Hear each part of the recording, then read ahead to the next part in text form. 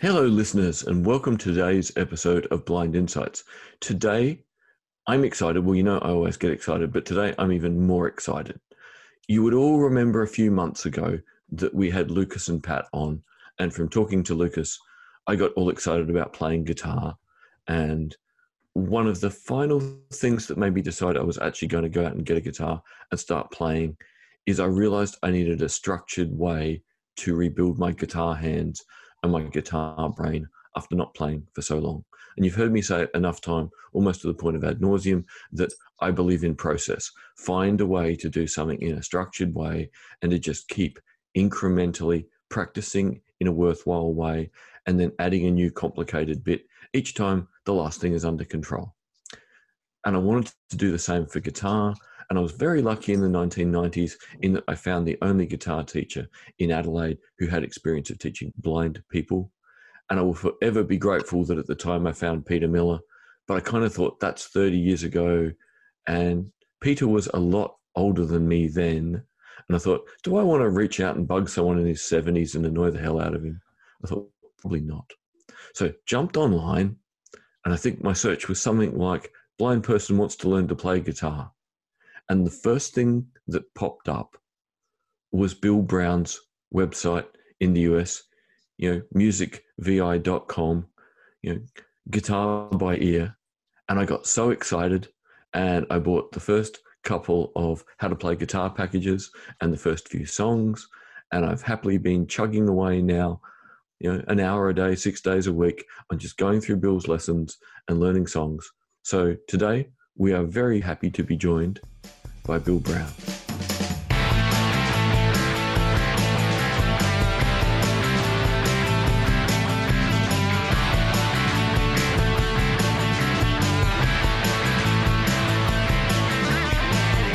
Welcome, Bill. Hey, how are y'all doing? You have the best voice. Well, good. I've used it a lot. It's such fun listening to the recordings where obviously some you did, I'm guessing like early 90s. Oh, yeah. You sound like a pretty young, cool cat with a lot of swagger. Yeah. The voice has gotten lower through the years, and I've worked on my accent a little bit. What, to get more of a wonderful sort of Southern gentleman sound, or? Probably a little less. When I first started doing it, I was probably just spoke like everybody else around here, but then I started hearing it over and over again, and I thought, well, this is going around the world, so it'd probably be proper if people learn proper English. Hey, I think it's very proper English. So okay. So from my perspective, finding your website and realizing there are hundreds of songs it was like Christmas in September or October. It was like, wow. And then, of course, I saw that you've got the thing on ear training, the course on ear training. I'm like, okay, get your hands back to the point where you can play something first and then dive into the ear training. How many decades worth of lessons and songs is up there on the website now? Well, I've got for the guitar about 700 songs. Wow. So they cover mostly starting probably with the 70s. Yeah, because that's the era I grew up in. Then, of course, there's classical on there, which is way before I was born. Yeah. And some 90s, but the 90s was mainly alternative, what a lot going on. Yeah. Probably in the most currently, it's going to be probably more of the country, because country has kind of taken up the gauntlet as far as guitar playing. Everything else is techno. Yeah. Even with what's considered rock music, it's really not. So, I try to find things that are really guitar centric, but I always keep winding up in the 70s.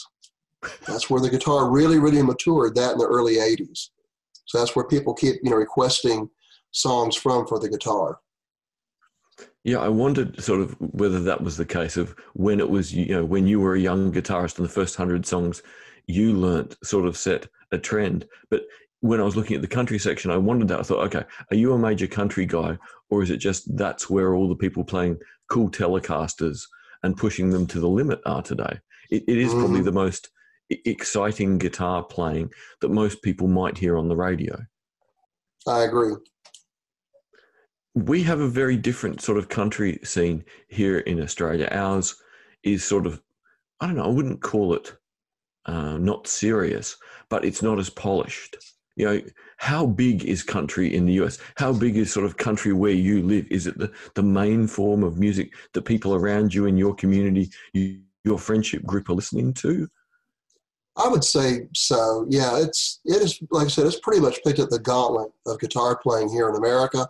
If you want to hear some real guitar playing, the closest thing to 70s rock, you got to listen to country, because they're pretty much doing, if you take out the nasal singing and the steel guitar, it sounds like 70s rock. Yeah. It just does. Is it a case that as time goes on and people ask you, you know, to record a new song to put up as a lesson, that you're still finding, you know, radically new things, and every few months you go, wow, there's this amazing new artist or an amazing new song? Or is it sort of few and far between now that you're really surprised? Yeah, it's few and far between. Now, what I just had somebody do a request for was, there was a duet with Albert King and Stevie Ray Vaughan. I don't really know the time period. It had to be like 80s.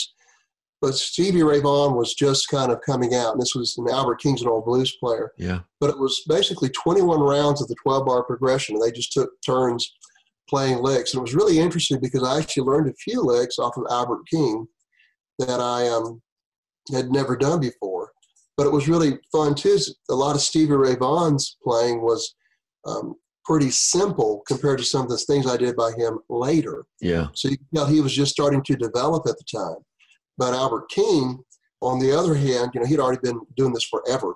Yeah, that would be like already 30 years into his career by then. Oh yeah, easily, right. Yeah. So it was kind of fun doing that. I just finished that one up. It's 3 CDs long. Okay, has it got a name yet, and is it up on the website yet? Because the idea of some Stevie Ray Vaughan that my daggy hands could maybe get around is very appealing. Yeah, it's called Overall Junction. Okay. And it's not on the site yet. I got to probably put it up there tonight. I'll jump in sort of here because, audience, you're hearing how excited I am to have something where I might be able to get my hands around some simpler Stevie Ray Vaughan. And this is why I got so excited when I found Bill's website. Bill, how did you start down this path of providing, you know, audio lessons where people only had to listen and, you know, do what you showed them? Well, it started actually mid-90s with my students here in the studio, because I always teach people to play by ear. Okay. Because to really understand the instrument, you have to really get into the verbal side of your brain instead of the audio, or not the audio, but the visual. I just realized, okay, I had a guitar teacher that would not write anything down for me. He would, now, can you hear this guitar here? Yep. Yes. Okay. For some reason, that's working. Okay. But what he would do is he said, okay, we're going to learn a song. It goes like this.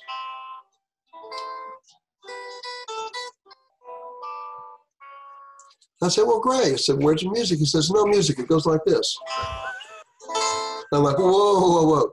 And so what happened is that you learn to associate the sound you're hearing with what you're playing with your hand.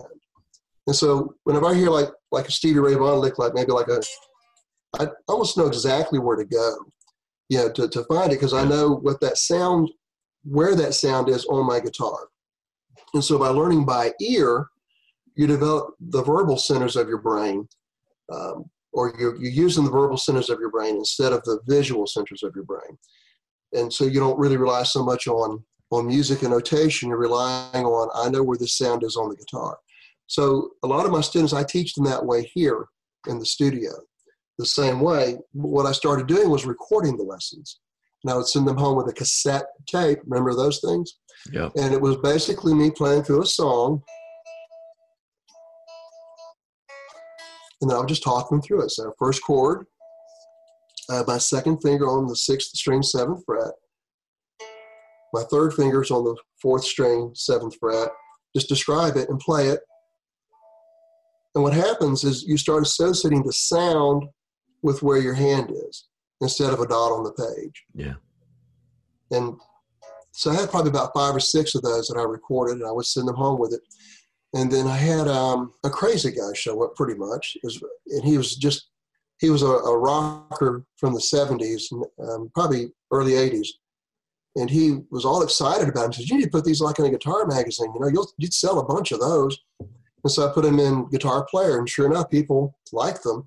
And then I had some customers that said, hey, we would like you to do this song or do this song. And so I started doing those, and I added those to the catalog. And then when the internet started evolving, I put them on the internet, had a little HTML website. People could order it.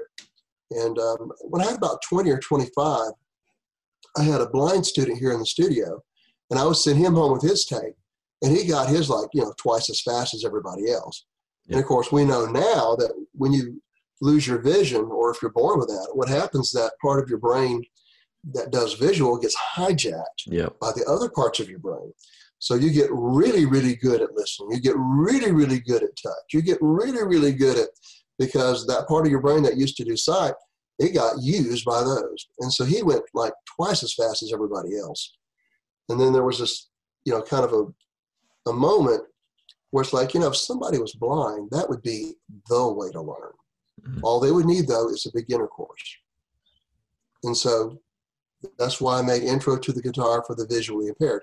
That way, anybody, anywhere, could learn the basics of guitar, and then they could take advantage of this library of guitar by ear lessons that was already growing on its own. It's really interesting you describe that, because sort of that was my experience in the 1990s when I started playing, is that my teacher would do the same thing. He'd make up a tape for me each week. But one of the interesting things I found, because I jumped from guitar to violin, and with violin, I had just enough sight at the time, just enough to still read sheet music. So I was bouncing between the two worlds of listening with guitar, but using closed circuit TV, and basically making notes for violin music look as large as like a baseball on the screen. Right. Just so I could see them. And it actually slowed me down. Mm-hmm. Because instead of continuing to develop the audio side of my brain only, I was using the visual side on violin, because, trying to work out what was going on in a violin sonata, my ears just weren't highly developed enough. And I thought, well, I can push the pace if I use sheet music, which in hindsight was a massive mistake. I should have slowed down the violin development rate and kept going, no, I'll pick this stuff up. Okay, if I can't play that bit of Bach this week because I can't work out what I'm hearing, then don't play that bit of Bach this week. And it's really interesting, coming back 20 years later, what I'm finding now where, my sight is gone and it's only by sound. All the old circuits are in there in my brain, and they desperately want to come back. And this time they're not kind of being disturbed by being able to quote unquote cheat and look at sheet music. Mm-hmm. So I'm already finding that without having done your ear training course, I'm already starting to just listen to things and go, okay, I know that's major or minor, and I'm pretty sure it's that chord. And then starting to do exactly what you were describing, not just pick the guitar up and go, it's somewhere on the fretboard, but get myself within 1 or 2 frets of where I finally conclude, no, that chord's there. Mm-hmm. So it's already starting to work again. But again, the fact that you structure it so well has made such a difference in my ability to, I'm used to being an overachiever. After, I think it was 2.5 years of playing guitar in the early 90s, I auditioned, got into the jazz program at our local conservatorium. Now, I didn't take the spot up because at the time I just discovered the violin and was about to go down the terrible dark path of thinking that concertos are amazing, which is great if it doesn't make your wrist hurt. But when it made my wrist hurt, it was kind of all bad. Yeah. So what have you found? Do sighted students who learn with the method of listening only, do they eventually catch up with the blind people who race ahead, or does the gap tend to remain, that the blind people streak ahead and kind of stay ahead for an extended period? Or it really comes down to individuals and motivation to play guitar? Yeah, I think that last statement probably is the best one. With music, I'd rather have somebody that really loved it and had a low skill level than vice versa. Because I can take somebody with a passion for it, and I can work on the skill part. Yeah, I can get them, up to speed. But if somebody, even with a lot of talent, if they're just not really into it, we use an old term, push a rope. That's kind of what it's like. You're pushing a rope. And I had a real funny story about that. I had 2 brothers that were brought to lessons by their granddad, and they went to our church. And there were, young teenage boys like 13, 14, 15. So one of them was doing bass guitar, the other was doing piano. And the piano kid was kind of slow going, it was like pushing a rope. And his brother, though, got really good on the bass, and he got good enough that he got to be on the worship team. I was the worship leader at the time. And I remember the look on the other brother's face when he walked into the sanctuary and he saw his brother up there on the stage with me playing, this modern worship music, which is like 70s rock and roll. And just the look on his face was like, oh. And he had his lesson next week. And within like 2 months, he was up on the platform playing this rock and roll Christian stuff, Yeah. So it helped him change it's gears. like, he got it. And now I think he just released his second or third album. And I think he was a worship leader at his church. So Wow, that's fantastic. Yeah. And that was sort of my problem in the early 90s is, I was looking for something a blind person could do and be good at. Because I really didn't know, I'd finished high school, didn't know what I was going to do. Knew I was going to go to uni because everyone told me I was smart. Had always liked music, but, had not had the time while trying to do well at school to do it as well. Started and found it easy and got good real quick, but had exactly that problem. Technically, it came easy, but I hadn't really found what I wanted to do with it and what I wanted to say with it. It hadn't become my voice. And it's kind of been the strange path. It was the path through podcasting and getting a voice through this medium that guided me back to music. And this time I'm like, right, this time I'll learn other people's songs only so I can work out how to play what I want to play, the way I want to play it to express what I'm feeling or thinking at that moment.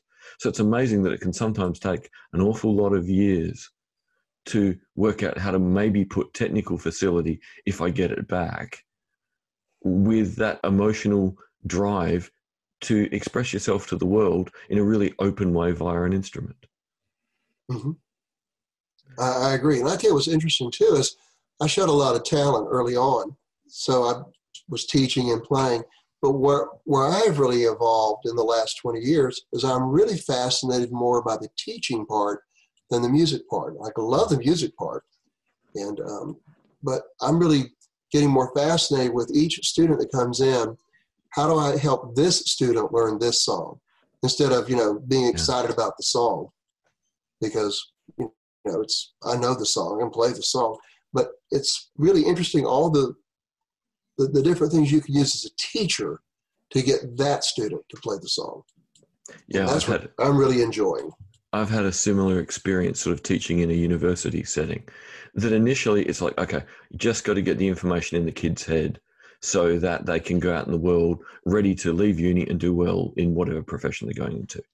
And over time you realize, they only need a bit of the information. What you really need to do is work out how to get through to them and teach them to be lifelong learners, to love learning and to be able to teach themselves and to be able to work out when they're struggling with something and work out how to get around it or when to ask for help. And that all those things end up being more important, than the individual piece of information. And it's a great breakthrough when you realize, actually, rather than just wanting to make another capable student, it's how do I make this person, feel that they're empowered to do as much as they can do. I agree. Like one of the most powerful things I learned, it was in a book called The Power of Habit. That's one that I read. And then another one I've read recently is The Brain That Changes Itself by Deutsch. Yeah, they're both great books. And then before that, there was Top Dog. It's an interesting book. Neither one of them are neuroscientists, but they're just really good at book writing. It's a guy and gal team. But in the Power of Habit, they mentioned something, a phenomenon that I have seen over and over again. It's like if you're working on a lick and you do it over and over again, there comes a point where it's like you can't do it. And I'll especially notice that on like the banjo because it's real technical with both hands. Then I'll sit there and do this phrase over and over again, and it's like suddenly I just can't do it. Well, in that book, they pointed out that what happens is the more you do something repetitively, your brain moves it from your working memory to your procedural memory. We used to call it muscle memory, engram patterns, and stuff like that. But it moves it. Well, if it's moving it, you can't do it. And so there's just like this stop. And I'm like, dude, I'm an idiot. But reading that, I realized that if I'll just put the banjo down, the guitar down, whatever, go get a cup of coffee, come back, I can play it. But it's coming from a different place. Yeah. Instead of from my working memory, it's coming from my lower basal ganglia, and I'm actually observing myself playing it. And so you can still kind of tweak it. When they're sitting there doing something over and over again, and all of a sudden they can't do it, they feel like, what's wrong with me? It's like, that's actually a very good sign because it's now moving it over to your muscle memory or whatever you want to call it. Yeah, it means it's deeply enough in your head now that you need to revisit and tweak it for short periods, but stop. And again, this is one of the things I've been really careful to try and do coming back to guitar is now if I'm working on a few bars of something, a song you're teaching or starting to listen to songs and try and nut them out on my own a little bit, I do 10 minutes on a few bars and then go away and do something else. Mm-hmm. I found 10 minutes is the perfect amount for me to be engaged, to be actively learning. And then it's like, okay, if I keep doing this, I'm just going to get into that space you're describing where if anything, you're doing repetition and becoming less and less connected to it. Right. And if it's moving on you, it'll make you frustrated. Yes. Any big suggestions for someone like me coming back to guitar after such a huge gap of potential pitfalls or dangers you've seen through your years of teaching? No, not really. Just, do what you enjoy doing. And like you said, do as much as you can stand and then take a break. Yeah. I had one guy who had like a real serious injury. He was run over by a truck and was almost killed. And so he rehabbed at a friend's cabin for like about 3 or 4 years and just learned to play the guitar. Yeah. And so when he came to me, he was incredible. I mean, all he did was for 4 years was, learn to play the guitar. And he wanted to get into all the theory and stuff like that. So it was a lot of fun. But he could play, and he just would play as much as he wanted to play and read as much as he wanted to read. I mean, it was just 4 years of just learning to play the guitar. It was funny when I started in the 1990s, my first lesson, Peter Miller looked at me and said, look, the first 100 hours will be the worst. So get them done as fast as you can. For both of us. Yeah, so I did the first 100 hours in 2 weeks. It's the advantage of being kind of a mad 18-year-old. Right. It's amazing what you can get your hands and your shoulders to cope with. When someone said to you, well, get it out the way. So you just sit there with a saucer of methylated spirits to stop your fingertips bleeding and then go back to playing. They said that about Stevie Ray Vaughan, one of the documentaries, is they would play like 13 hours a day. Yeah, just crazy. And there's one story that one of the calluses came off of his fingertip and he just super glued it back on and they went back to work. Like, dude. Yeah, that's probably unhealthy. So with the wonderful journey you've had of teaching people and realizing there's so much joy in the teaching, does this mean every few years you just start on another instrument? Because you're like, well, if I learned another instrument, then I can play more music and teach more people. Yeah, I actually do that. So how many instruments now? What do you got? Tim thought he could see a mandolin in the background when you were teaching. Yeah, I've got mandolin, we got banjo, we got dobro, flute. I think we did a penny whistle course, ukulele's up there. Let's see what else we've got. Trumpet, did the trumpet course. A clarinet course, so that probably will be one that I'll need to do because I have had some requests for that. I think that's the bulk of it. Drums, drums, bass, banjo, ukulele. Oh, saxophone, right. I did saxophone courses because I played saxophone in high school as well. My parents had a music store. Okay. So they lost some money on me. Yeah. And, organ, I learned to play organ because cool. We sold organs at our music store. So someone had to play it well enough to demo it, right. So I had to learn how to play that. So I think last time I counted, I played about 13 different instruments. So your level of neural plasticity is still doing very, very well. Oh, yeah. And I'll do that on purpose, too, like with the flute. I'll play along with my students. Yeah. And so I'll just, so here, let's do this song, and they're playing, and I'll just play along with them, and I'll get proficient at that, and then I'll make a music course for it. Now, for the flute course that I made, though, for the visually impaired, though, I did get one of my prior piano students in to come do all the recording for me because she was a flute major in college. And so I thought, well, she's a struggling, hungry student. Yeah. And I got a little extra cash here, so I got her to come in and play all of the songs. So in the flute course, she actually plays all of the songs. And then I'll go back and teach it with my flute because I like to break it down, just like Yeah. But for the recordings themselves, I got her to come in. Oh, my daughter did the violin course. I was going to say, you hadn't mentioned violin, because that's been the thing I've been going, if I'm going to ever go back to violin, I can't, I don't want to go back to classical and have to rely on Braille music. I would want to go back to violin using my ears, already having realized in the last 3 months, it's just a better system, and it uses the best bit of my brain that is the most overdeveloped and the most plastic. And I thought, who did the violin? So is that mainly sort of bluegrass, country? What did you end up picking for that mainly? Kind of pop stuff. Let me pull it up here real quick. I think there might be a couple of classical pieces. Let me get over here real quick. Log. Yeah, I was thinking about learning the violin about the time that she said, I think I want to learn to play the violin. And she was like, 13 or something. I thought, all this kid needs is competing with her dad playing the violin. The dad who plays everything. And so I said, that would be great. I just didn't go near it.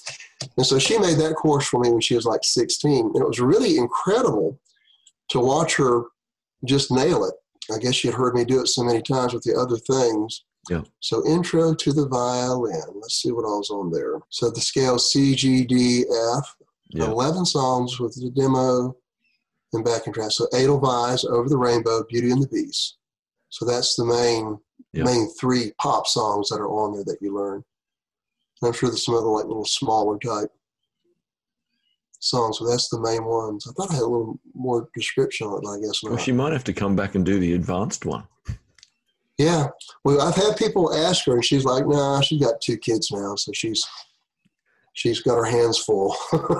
Are you finding over time that you will sort of eventually end up with like a community of teachers who all like teaching this way, and it will eventually become a website that's not really just you, but starts being, all these people who've realized it's the best way to teach and to get students excited and involved?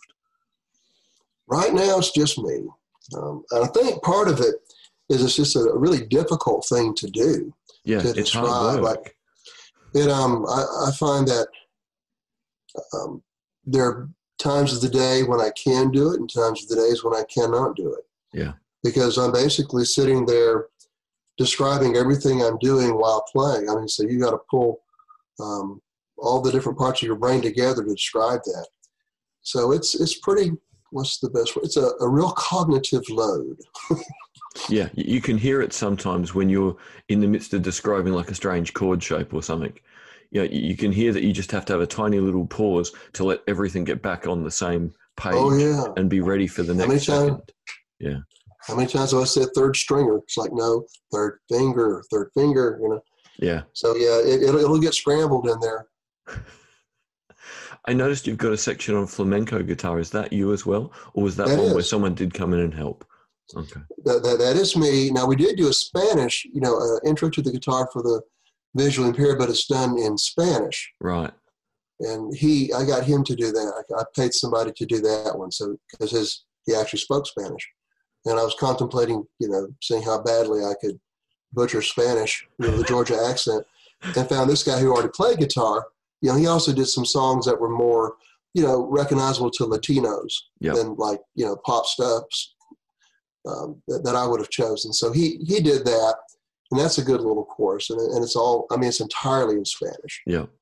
Oh, look, hopefully, again, listeners, if any of you out there love playing your instrument and want to help other people get the joy, have a listen to what Bill's done and how he goes about doing it, because it's the most amazing way to get people started quickly on music.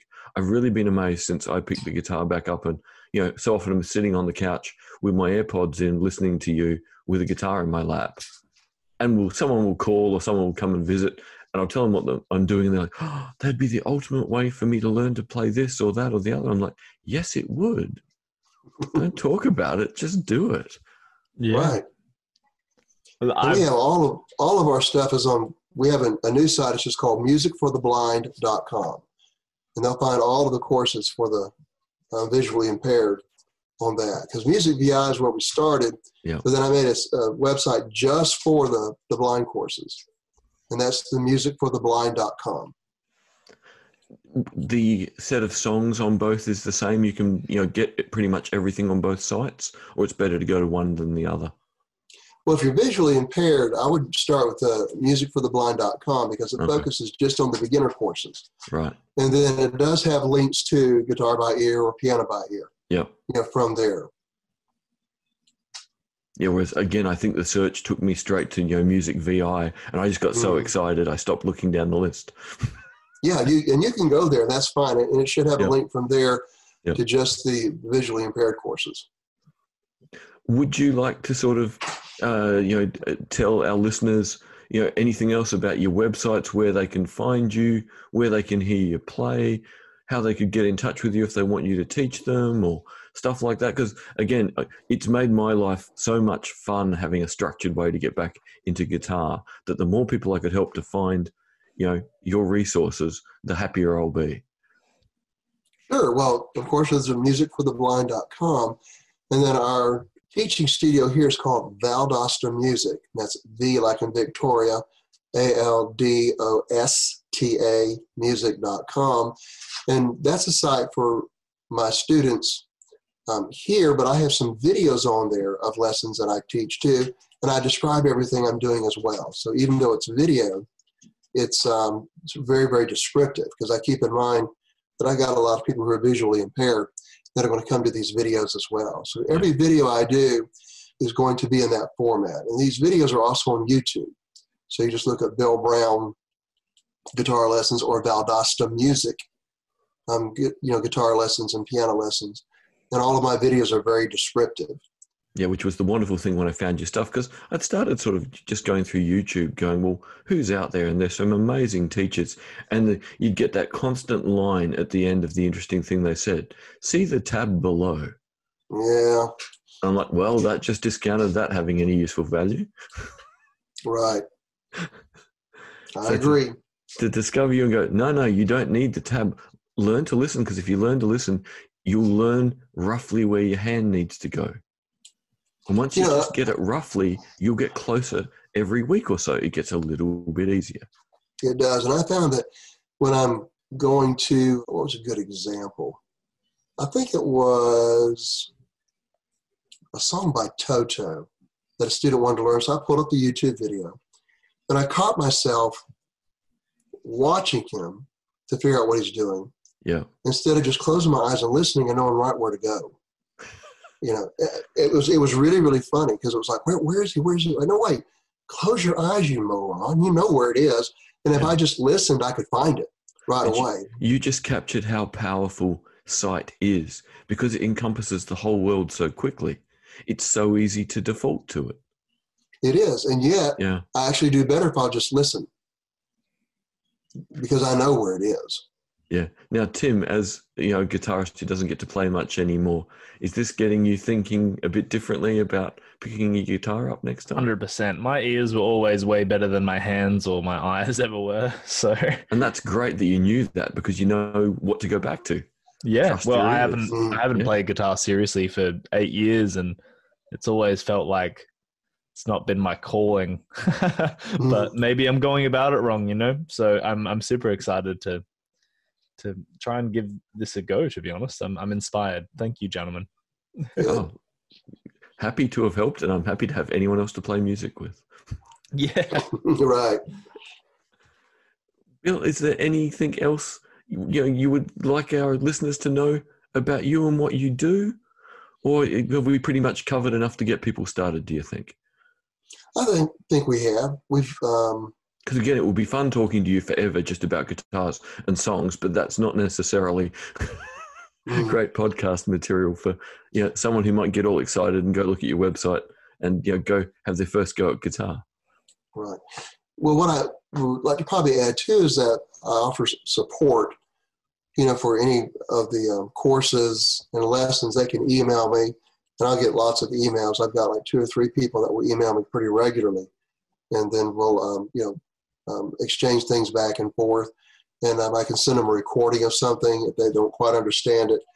And so I do try to follow up, with any questions they might have, because I'm available to do that. Which is brilliant. And now I've realized that people request songs. I just looked at the size of the catalog and went, wow, you've been so busy for so long. I can be entertained with what's here for years. But now, at least if I find a song I get really excited about, I can bug you via email and go, could you please consider turning this into a lesson? Yeah, you can do that. I have one guy, his name is Bob. He's from Kentucky. And we were just discussing that today because I did that Stevie Ray Vaughan for him. As a matter of fact, he was one that got me into Stevie Ray Vaughan. I kind of missed the mid-'80s and the '90s because that's when I started having kids. Yeah. And so I said, who's this Stevie Ray Vaughan? So I started learning that. I was like, wow, I really like this guy, Yeah. And so I've gotten really, really good at Stevie Ray Vaughan. And so he and I were looking over his list because he would send me a long, long list, and he would do what we call private lessons. Yep. And so what he would do is he would pay they're like $75 now, I think, and I'll create a lesson for him on that song, and he gets it right away. Yep. And then I'll put it in the catalog and then try to settle it again and make the money up the road. Because just like this one I just did with the Stevie Ray Vaughan Albert, King, that took a long time to do. Yeah, I can imagine when you're trying to work out two different playing styles and they're responding to each other, so it's evolving, as opposed to a song where you would get some consistent components. Are you a Joe Bonamassa fan? Yeah, I do like him. He's fun to watch. He is a showman. I get the impression just listening to him sing that, this guy probably knows how to strut around a stage. He's exciting. Yeah, he really is. And he has his big band with him. Yeah. And so, he's quite a show. Yeah, Okay. I really do like him. In that case, I'm going to re-listen to all my Joe Bonamassa and try and work out what the simplest song I like is. Okay. Tim, you got any questions you'd like to ask before we wrap up? You've sort of explained how you came to learn music by ear. I just kind of want to dig a little deeper into the kind of motivation. Do you know people personally who were visually impaired, or what? Like the motivation kind of seems quite, obviously it's what you do for a living, but it seems it's quite admirable. Well, it kind of evolved on its own.